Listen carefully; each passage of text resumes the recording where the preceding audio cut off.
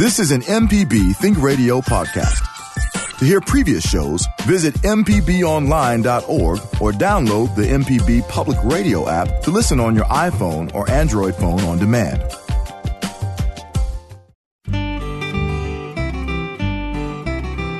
Welcome back to Creature Comforts on MPB Think Radio. Kevin Farrell here with Dr. Troy Major, veterinarian at the Animal Medical Center in Jackson, and Libby Hartfield, retired director of the Mississippi Museum of Natural Science. Visiting with us today in studio is Richard Rummel from the Mississippi Department of Wildlife, Fisheries, and Parks Black Bear Program. We'll talk about how many bears are here in Mississippi, where exactly they're found, and what you should do if you come face-to-face with one of these mighty creatures. So if you've had a recent bear experience, we'd love to hear your story. Dr. Major here, ready to take your pet questions as well. Join the conversation with a phone call. The number is 1-877-MPB-RING. It's 1-877-672-7464, or you can email the show animals@mpbonline.org. Just a reminder that if you ever miss Thursday's broadcast, Creature Comforts repeats every Saturday morning at 6. Good morning. I hope everyone is doing well this morning. Good morning. Thank you. Good morning. Libby, you're jotting down some notes, so I know you've got some interesting events to tell us about. Yeah, people have been sending me all kinds of things from folks at Audubon on the coast. Saturday, June the 23rd, that's this Saturday at 10:30, Pass Christian Library. They're going to have a training for volunteer bird stewardship.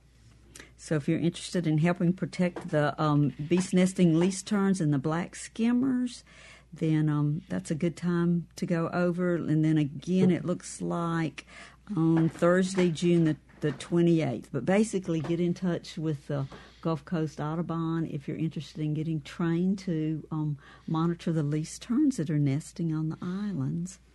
You remember Molly Folkhurst was on our show not too long ago, talking about those terns. Mm-hmm. And then the Natural Science Museum has Fun Friday again tomorrow from 10 to 12. And every Friday through July, you'll have those Fun Fridays. And Curiosity Days, so that the Fun Fridays are in the morning, 10 to 12. Curiosity Days are on Wednesdays, 1:30 to 3 o'clock. And this coming one on July the 25th is a magic show.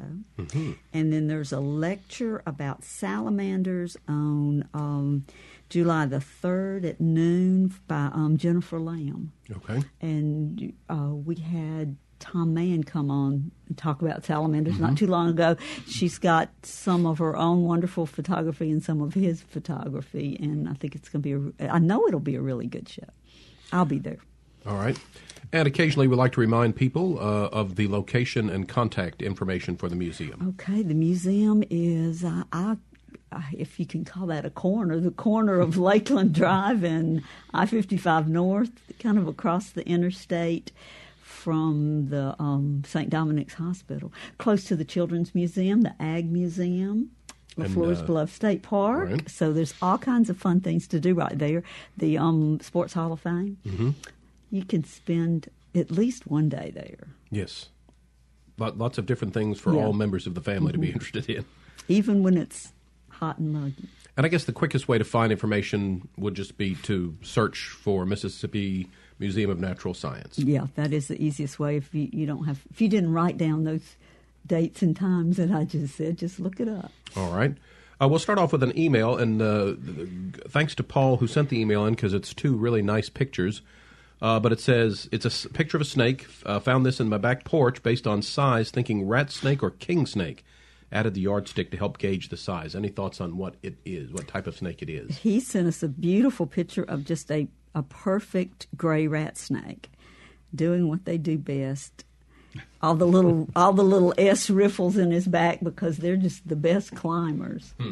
And this one may be it looks like it might be on the edge of a step, but they can climb the wall pretty well, and it's a really good mouser.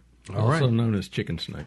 Okay. Yeah, but that's because he's getting not that he's after your chicken. Right. He might eat an egg though, but he's after the rats that like to come and eat the chicken food. Yeah. It's very. I like the coloring. I mean, it's a nice colored snake. So, all right. So thanks for that. And again, anytime you see something when in your backyard or when you're out and about, if you could snap a quick picture of it and send it to animals@mpbonline.org, we'll be able to try to help you determine exactly what it was. And so, Paul, you're right, that is a rat snake. So We're going to be talking about black bears today with our guest Richard Rummel from the Black Bear Program at the Mississippi Department of Wildlife, Fisheries, and Parks. Richard, glad to have you back in the studio. Good to be here. I always like doing the show. Remind us a little bit about your background. Oh, let's see. I'm getting old. Been working in the wildlife field for a little over 40 years now. Actually, in the old days, I did some work at the Natural Science Museum down on Jefferson Street. I've spent a number of years, about 15 years in the zoo business, working in Jackson and Baton Rouge. Worked for U.S. Fish and Wildlife Service, Endangered Species Program, and been with MDWFP for a little over 20 years now. All right. Our phone number, if you'd like to join the conversation this morning, is 1-877-MPB-RING. It's 1-877-672-7464. You can email the show, animals@mpbonline.org. So tell us a little bit about what work the Black Bear Program, people in the Black Bear Program do. Okay. I'm gonna say something before I forget it because I know the show will be over and I'll forget it. But I want to plug our website, our agency's website, Black Bear page, www.mdwfp.com/bears, or you can just go to the website and navigate from there. Mm-hmm. We've had it up for a while, but we've recently made some improvements. One of the main things is we have an app, so to speak, I guess, or a feature on there to report black bear sightings. If you go to it, there's a picture of a bear right below it. It says report sightings. You click on that, and it's an interactive map. As much information as you can provide, we would appreciate, but you can do it. It's very simple to do. You can do it from your phone. The map might be, a little difficult to see from a phone, but there is interactive mapping tool with that. So we ask people to please use that. We also have other information on about bears in Mississippi and everything that's going on. So I just wanted to plug that because we get calls, people call in and want to report a sighting. This makes it very easy for the public and for us as well. As far as what's going on now, I was telling Libby and Dr. Major before we came in, this is very active season for bears right now. Two things are happening in May and June. Youngsters that were born last year are about 16 to 18 months old. They're being kicked out by mom because she's ready to start breeding again. So they're like little teenagers just running rampant. Just, you don't know where they're going to turn up. So as I was trying to leave my office to come over here a few minutes ago, I kept getting a phone call of someone saw a bear crossing so-and-so road. And while we want to receive those reports, it helps us kind of keep track of things. We get more reports in May and June. Also, breeding season is coming up in July into August. So the males tend to wander a lot more looking for a female. So this May, June, July, we get more calls than any other time of year. But as you mentioned, the why you want people to call in when they see one, and again, you talked about it, and it does sound kind of easy to use modern technology to help you out, but part of what you do is track populations and trends and that sort of thing. Exactly. So it's helpful for you to get that input from folks when they see bears in the wild. Exactly. People always ask us, well, how many bears do we have in Mississippi? And let me go ahead and get that out of the way because I know it's one of the most interesting. Trying to get a population estimate on an animal like a bear, whether a typical large carnivore, whether it's a cougar, a tiger, a bear, or anything like that, is extremely difficult to get any kind of population estimates. We have some bears that are radio collared. You try to do hair snare surveys where you're baiting the bears in, you're getting hair off of barbed wire and doing DNA, but still it's really difficult. It's very time consuming, it's very expensive and labor intensive. We say based on sightings, based on our past research, 200 bears in the state. Give or take 50, give or take 25. It's just really difficult to say, but I think that's a safe estimate. But what this does with our, I guess, form of citizen science, at least the folks reporting, and we ask for as much detail as possible. Now, a bear may just run across the road and they may get a fleeting glimpse, but if they can give us kind of a size, In some instances, they may see one with a radio collar on it or ear tags or something like that. A size. Size is difficult to determine, particularly if you don't see it for several minutes. But that helps us know what's going on. Again, we're getting all these calls right now of these bears, a lot from the coastal area. And so we're mapping.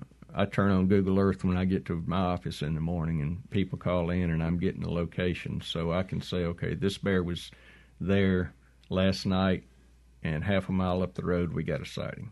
That's pretty much going to be the same bear. So these sightings reports really help us kind of determine not an exact population estimate, but kind of a trend. Okay. I need to take a quick break. We've got some open phone lines ready for your questions about black bears for our guest, Richard Rummel, and Dr. Major here ready to take some pet questions, and we always like to hear your encounters with wildlife. So give us a call. The number is 1-877-MPB-RING. Our phone number, it's 1-877-672-7464. You can always send an email to animals@mpbonline.org. We'll be back with more after this. Your home for the arts and music is MPB Music Radio. From classical to bluegrass and everything in between, MPB Music Radio has a sound for every ear. For information on where to find MPB Music Radio, visit mpbonline.org. Thanks for joining us on MPB Think Radio's Creature Comforts. I'm Kevin Farrell here with Dr. Troy Major, veterinarian at the Animal Medical Center in Jackson, and Libby Hartfield, retired director of the Mississippi Museum of Natural Science.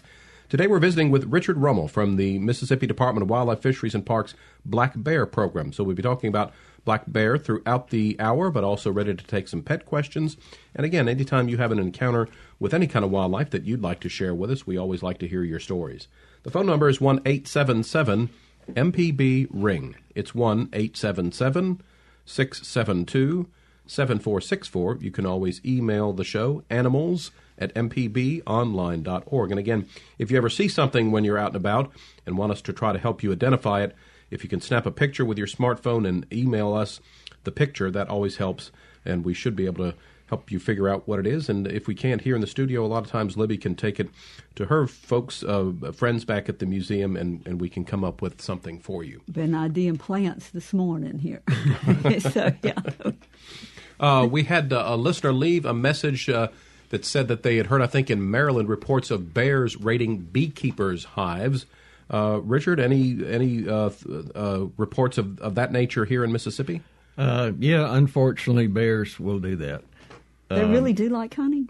Well, it's more they're more looking for the larvae. The bee larvae is what's been determined. Now they will eat the honey, but they're after that larvae in there. But what most of the beekeepers have found in Mississippi, at least kind of the large scale, is using hot wire around them.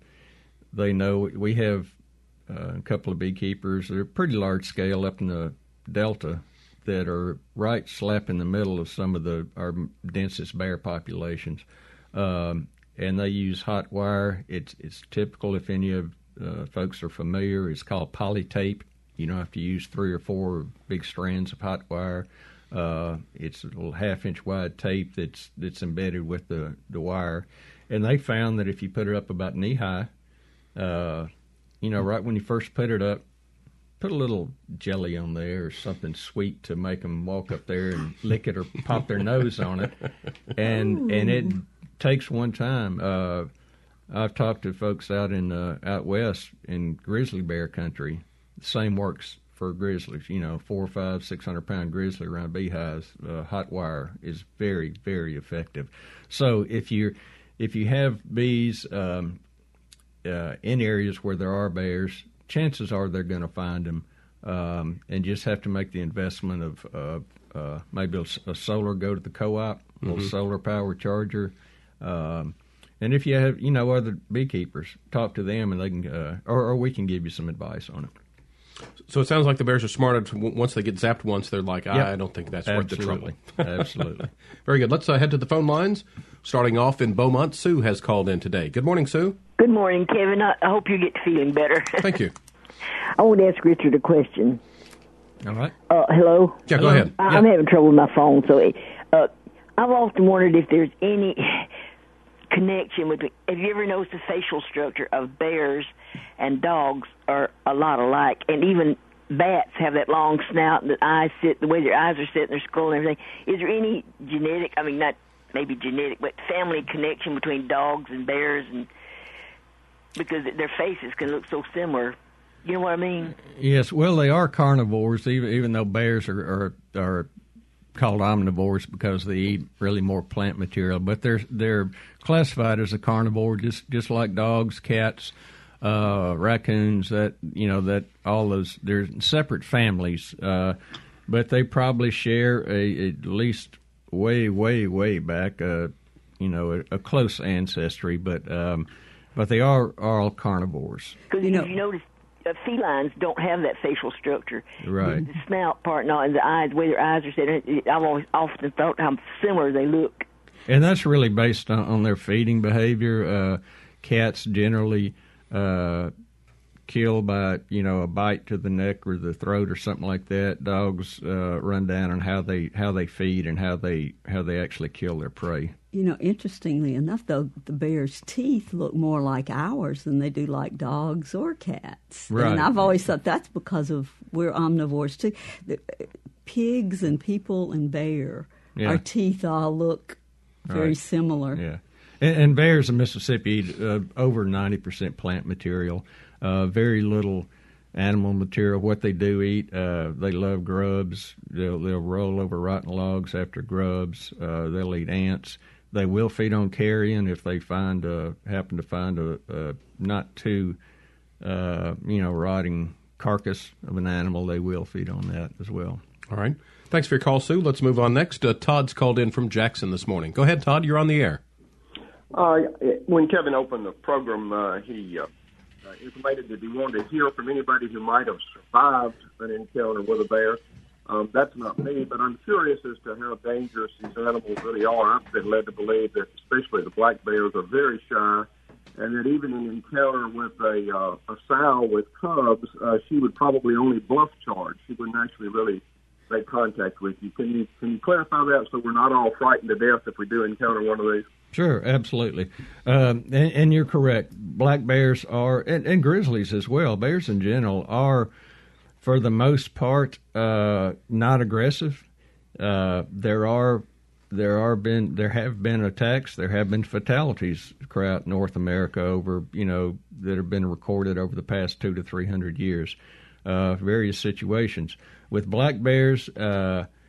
Generally, we've always heard about don't get between a mom and her cubs, and that's generally true. But it's more true of grizzly bears. The flight response of black bears is to send the cubs running up a tree. Once the mom knows they're safe, she's pretty much okay. Still, you don't want to try to approach a bear with cubs, particularly if you're in an area, say up in the Smoky Mountains where bears are more common. The best thing is to stay back. I think their rule up there in the Smokies is don't get any closer than 50 yards. And that's for safety reasons. If you happen to live in quote bear country in Mississippi and you walk out your back door at night and the bear's getting in your garbage can or eating pet food off the back porch or something, generally if you make loud noise, whether it's banging pots and pans together or anything to scare the bear, it will leave. And again, that there have been cases of fatalities and attacks in North America, but for the most part, you don't want to corner a bear.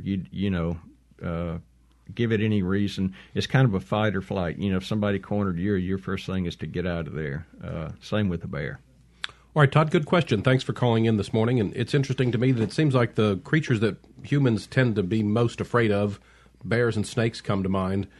They're just about almost as afraid of us as we are of them. So. The ticks are what we have to be afraid of. That's what we've learned, isn't it? Yeah. We're visiting today on Creature Comforts with Richard Rummel. He's from the Mississippi Department of Wildlife, Fisheries, and Parks Black Bear Program. So if you have a question about black bear, we're talking about that this morning. Also, Dr. Major is here, always ready to take your pet questions. And if you have any encounters with wildlife that you'd like to share, give us a call. We've got some open phone lines at 1-877-MPB-RING. It's 1-877 888-672-7464. So, Richard, you mentioned the coast as being a spot where maybe some of the black bear population can be found. What are other parts of the state where folks might be most likely to see a black bear? Our densest population, or highest concentration, really is along the Mississippi River, really from the Tennessee line all the way down to Wilkinson County. And primarily that has been in the past inside the levee, and because most of that is still undeveloped, it's large hunting camps and that sort of thing with, good bottomland hardwood, just prime bear habitat. But then outside the levee as well, more, inland toward the state, there are a lot of woods, wooded river drainages, so bears are there as well. I think over the years we don't get as many reports from those areas because people are used to seeing them. Occasionally we'll get a hunter that will, or put on Facebook, he's in a tree stand and he sees a bear below him or cubs and videos it. But on the coast, the population is not as large, and a lot of people don't even know there are bears down there. And this time of year, again, the May, June, when they start moving around, we get a lot of calls. And and I think it's just more of a, I don't know if novelty is the right word. Mm-hmm. Again, most of the areas where the bears are not that unusual, along through the Delta, along the river, people just don't report them anymore. And if I remember correctly, maybe from an earlier visit, they're actually quite good swimmers, and a lot of times you'll see them on the other side of the Mississippi River in Louisiana and crossing back and forth. Oh, absolutely. Years ago, we worked closely with Arkansas Game and Fish Commission, and I guess adjacent to Bolivar County, Rosedale area up there, they had a radio-collared female that was documented swimming the Mississippi River across into Mississippi and then back with 3 cubs on her back. Now, she obviously didn't end up immediately across the river when she swam. I've been in john boats up there, and there's pretty swift current up through there. And also the first recent record, I think it was 2005, of bear reproduction in Mississippi in Wilkinson County was a female that was moved from Tensaw National Wildlife Refuge in Louisiana. They were trying to kind of enhance the population and connect 2 subpopulations in Louisiana, and she was one of 40-some-odd bears moved to wildlife management areas across the Mississippi River from the Wilkinson County area. She came across Mississippi. She came across the river into Mississippi, bred with a Mississippi bear, and produced 5 cubs, which is very unusual. And occasionally we'll get a video of someone fishing in the Mississippi River and look up and, there's a bear swimming across the river. It's incredible that they can do that, and particularly with that one instance we know of 3 cubs on her back. Mm-hmm. You mentioned Wilkinson County, and so our next caller, Lee, is from there. Lee, you're on the air. Go ahead. Good morning. Morning. Good morning. I'd like to ask Mr. Rummel, just about a year ago, we had what we call the largest black bear subspecies killed by a person driving up 621 North, Miss Robinson. I'd like to know if there was a necropsy done on that bear, and is that bear being used as a teaching tool at the Mississippi Museum and the Department of Wildlife and Fisheries? That bear is currently at a taxidermist. That bear weighed 468 pounds, the largest one that in recent times recorded in Mississippi. We've had a couple of other males that we've captured for radio collaring, 430-pound range, but this one, 468 pounds, is the largest one on record. Very familiar with that. We picked up the bear. And like I said, it will be in the Department of Wildlife, Fisheries, and Parks main lobby at our Jackson office, and that's currently at a taxidermy. We know from pictures of that bear previously, over a 2 to 3 to 4 year time period maybe, it was at a corn feeder close by, and bears unnaturally gain weight, or I should say, just not from a normal weight. And that's range wide. What bear biologists have determined that feed on corn that have an unnatural source of high protein, that they will gorge on from these wildlife feeders and gain weight kind of unnaturally. But that bear had a lot of corn in it. So he wasn't a healthy bear. Well, A little obese. a little obese. Yeah. Bears can be couch potatoes too. Then Yeah, I guess so. Yeah. He wasn't fast enough to get across the road either. Yeah. All right, we need to take another break. When we get back, we will continue visiting with our guest today. It's Richard Rummel from the Mississippi Department of Wildlife, Fisheries, and Parks Black Bear Program. Dr. Major's here, ready to take some pet questions as well. So give us a call to join the conversation. The number's 1-877-MPB-RING. It's 1-877-672-7464. Back with more Creature Comforts after this.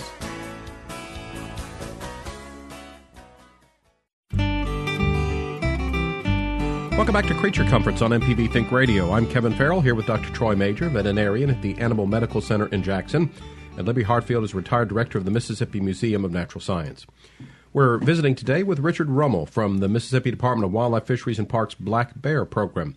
So we've been talking about black bear. We've been taking some questions. Dr. Major's here ready to take some pet questions as well. Phone lines are open, so give us a call if you'd like to join in today at 1-877-MPB-RING. It's 1-877-672-7464.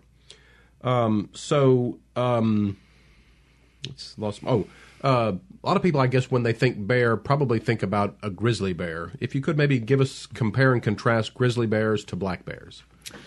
Okay. Of course, black bears are much smaller. They're found pretty much throughout North America. Grizzlies are, at least in the United States, pretty much confined to portions of Wyoming and Montana, Idaho, a little bit. They were really killed out, exterminated over the years. Black bear took a pretty hard hit, but they've rebounded much easier. So we're involved with regional bear groups kind of in the eastern U.S. and actually stay in touch, go to meetings and conferences with bear biologists all over the East. So black bears are really doing well. But as far as the size, again, they're a smaller animal. A female in Mississippi, 200 pounds, something like that, 150 to 200 pounds, maybe a little more. Males, 300 to 350, and again, I mentioned a while ago these couple that we had are 400 plus. That's a little on the high side for this neck of the woods, so to speak. And they, as I mentioned, black bears eat primarily plant material, whether it's in the early spring, they're eating grass before natural foods like fruits and berries, and whether it's blackberries, blueberries, any kind of fruit starts coming on. And then in the fall, they really gorge on acorns, hickory nuts, and that sort of thing. High protein, high calorie food. And occasional, like I said, it's been known that they will take a small animal, but very rarely. Grizzlies, on the other hand, while they do feed on plant material, they will feed on elk calves and mule deer calves, whitetail. They're more of a meat eater than the black bears. And we mentioned that black bears are quite good swimmers, and you had mentioned earlier that one of the things that the mother bear will do when she feels threatened with her cubs is to get her cubs up a tree. So I imagine they're good climbers as well. Oh, absolutely. We put cameras on some trees up in the delta, some den trees where we had done den work on the cubs, or actually some den trees that were flooded at the time and we couldn't work them, and put cameras adjacent to and have pictures of the cubs, climbing down from them as they emerged from the den in say mid-April, and there may be at that time 6-7 pounds, just little bitty guys, not much bigger than a chihuahua, and they're climbing 30 feet down the side of a tree. When you handle one, at say 5 weeks old, their claws are like a cat. I mean, they're extremely sharp, very sharp. Okay. Got a caller on the line to get to, so we say good morning to Renee in Pass Christian. Renee, you're on the air. Go ahead, please. Good morning. Can you hear me? Yeah, go ahead. Hello? Yes. Yeah, you're on the air. Go ahead. Thank you. I was just very interested. I just tuned in when you were talking about the very large black bear, and I was just wondering, how did it actually die? It was hit by a car. Unfortunately, about 1 o'clock in the morning, just in an area that's very wooded on both sides. It's a very wooded area, and it just crossed the road at the wrong time. Okay, that was a pity. Thank you so much. All right. You're welcome. Thanks for the call. And could you imagine driving somewhere at 1 a.m. and having a collision with a 400-pound plus black bear? That must have... Yeah, fortunately, nobody was injured there. They can be, I don't recall or I'm not aware of any injuries on the few. We get average in the past few years about 2 roadkill bears a year. It's increasing some. And most of that is when somebody drives down the road the next morning right after sunrise and sees a bear on the side of the road. So obviously whoever hit it was not injured or to the extent that, that bad. There wasn't a police report. No. Well, both of those at the museum were hit by pretty large trucks. Remember that? Yeah. Both so that And bears will take a hard lick. We have instances where bears have been hit by vehicles, been on the side of the road, and unless there's some obvious, say, spinal injury or just really bad where they can't make it, we give them a chance. They can get up and walk off, and they may limp, but they can take a hard lick. If you have a question for our guest, Richard Rummel, this morning about black bears, please give us a call. The number is 1-877-MPB-RING. It's 1-877-672-7464. I hadn't had a pet question for Dr. Major either, so if you have one, go ahead and give us a call because the phone lines are open. So you mentioned that this is, I guess, mating season. Tell us a little bit about the mating habits of the black bear. Okay, yeah, coming up next month around mid-July into August is breeding season in Mississippi. The females that may have had cubs last year, which the cubs are born in a den in January, usually late January, so they stay with the mom all that year. They den with her at the end of that year, that winter, and then around May, cubs are 16 to 18 months old. She's ready to breed again. So she kicks them out. It's like you're on your own. So that's what's kind of going on now with a lot of our sightings. Just a lot of these little yearlings running all over the place.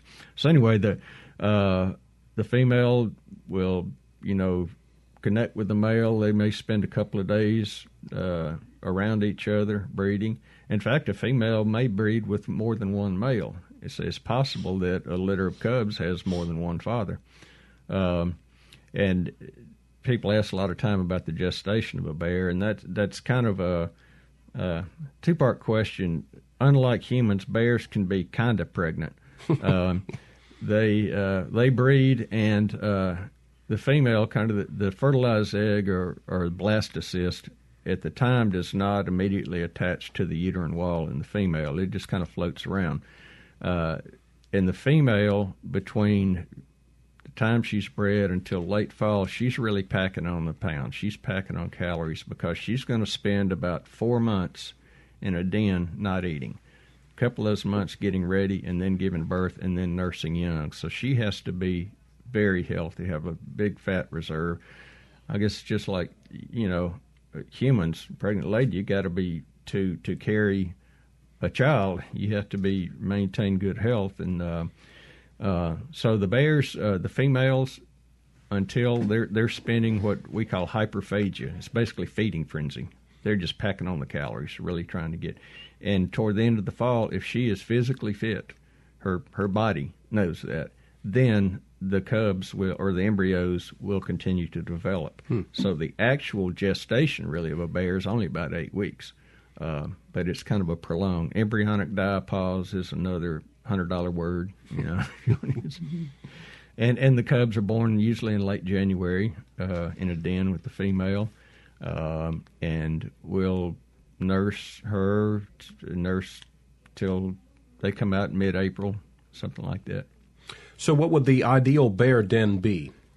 Well, really, in Mississippi, two different kinds. You either have a ground den, which may be slap in the middle of a big briar patch, literally, where it's difficult to get into. If they're not suitable den trees around, it's very common for a female to. I mean, and it's tough working those kinds of dens. And I say working when we try to go in. If it's a radio collared female and we want to check the cubs, it can not be fun to work those dens. Alternatively, they'll use a tree den. A tree with a large enough diameter to have a cavity, whether it's a bald cypress tree, which is very common for them to use as a den tree, sycamore, some of the larger oak, post oak, overcup oak, and it may be an opening at the base of the tree, which is, if it's at the base of the tree, we still call that a ground den, but some may be 30 feet up, 40 feet, 50 feet, up till you get to the den opening. Isn't that amazing? They climb all the way up there and den in that tree.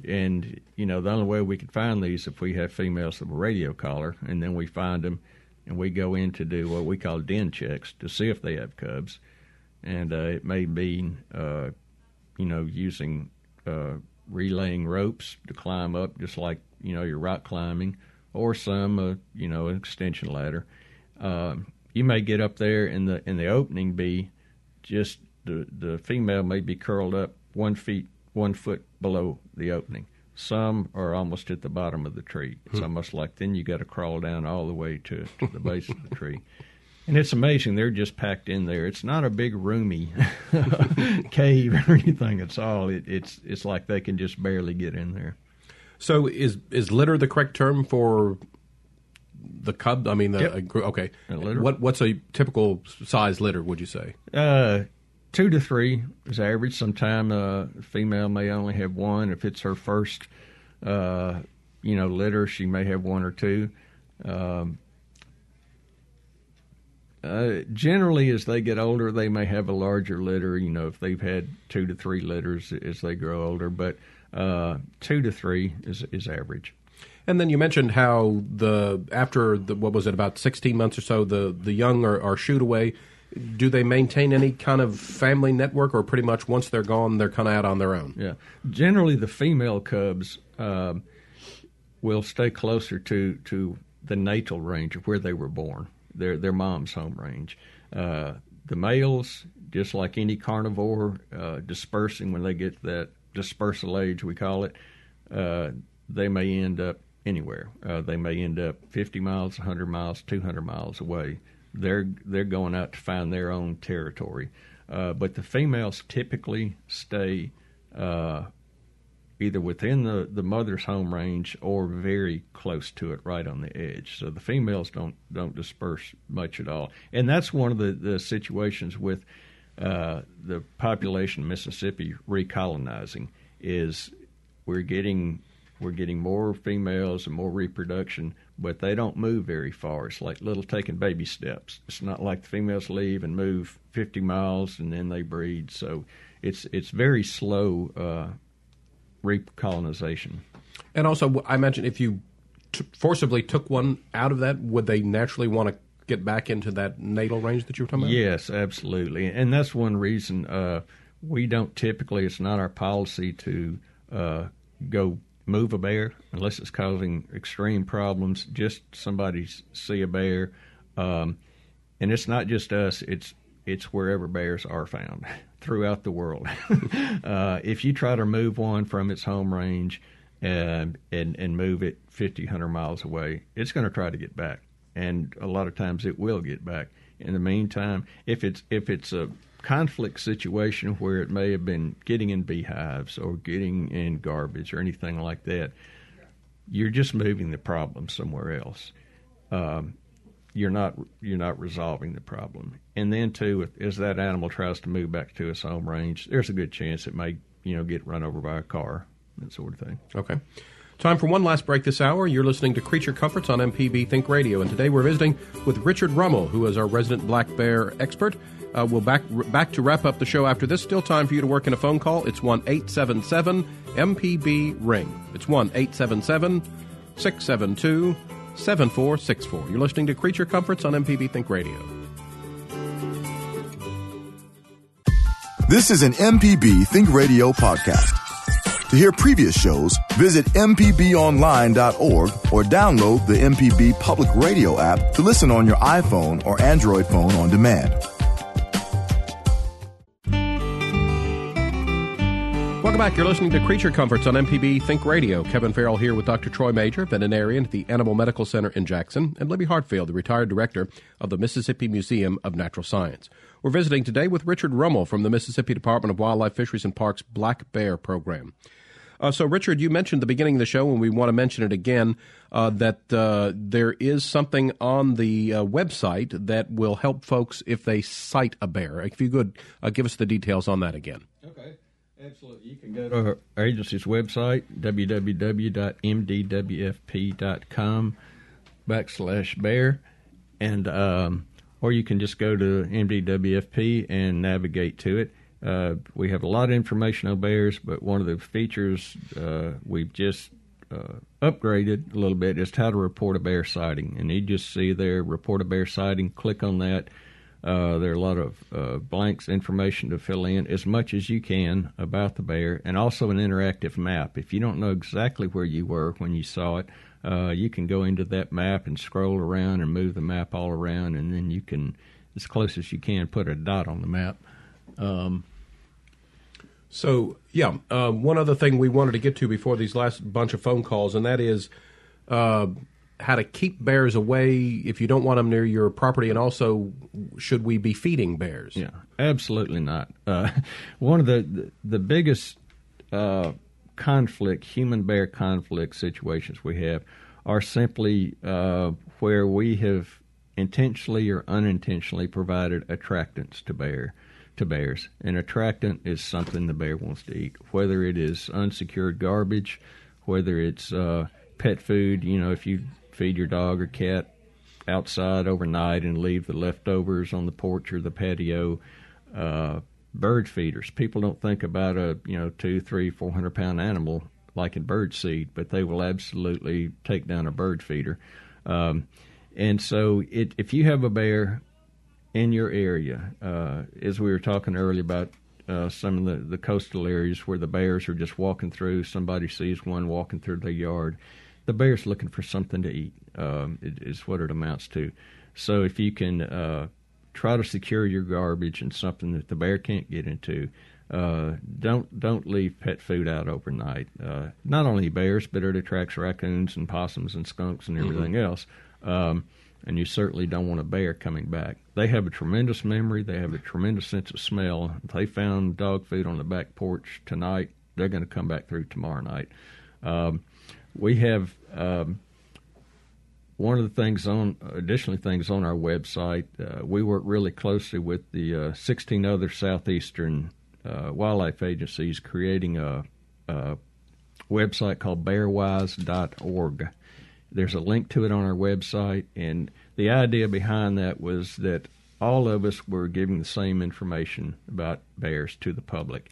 Also, to keep wild bears wild and to resolve any kind of human-bear conflicts, how to do that. It is a tremendous amount of information on there. And what I've learned working with bears and bear managers and stuff over the past few years, we recently attended an international conference in Gatlinburg, Human-Bear Conflict Workshop.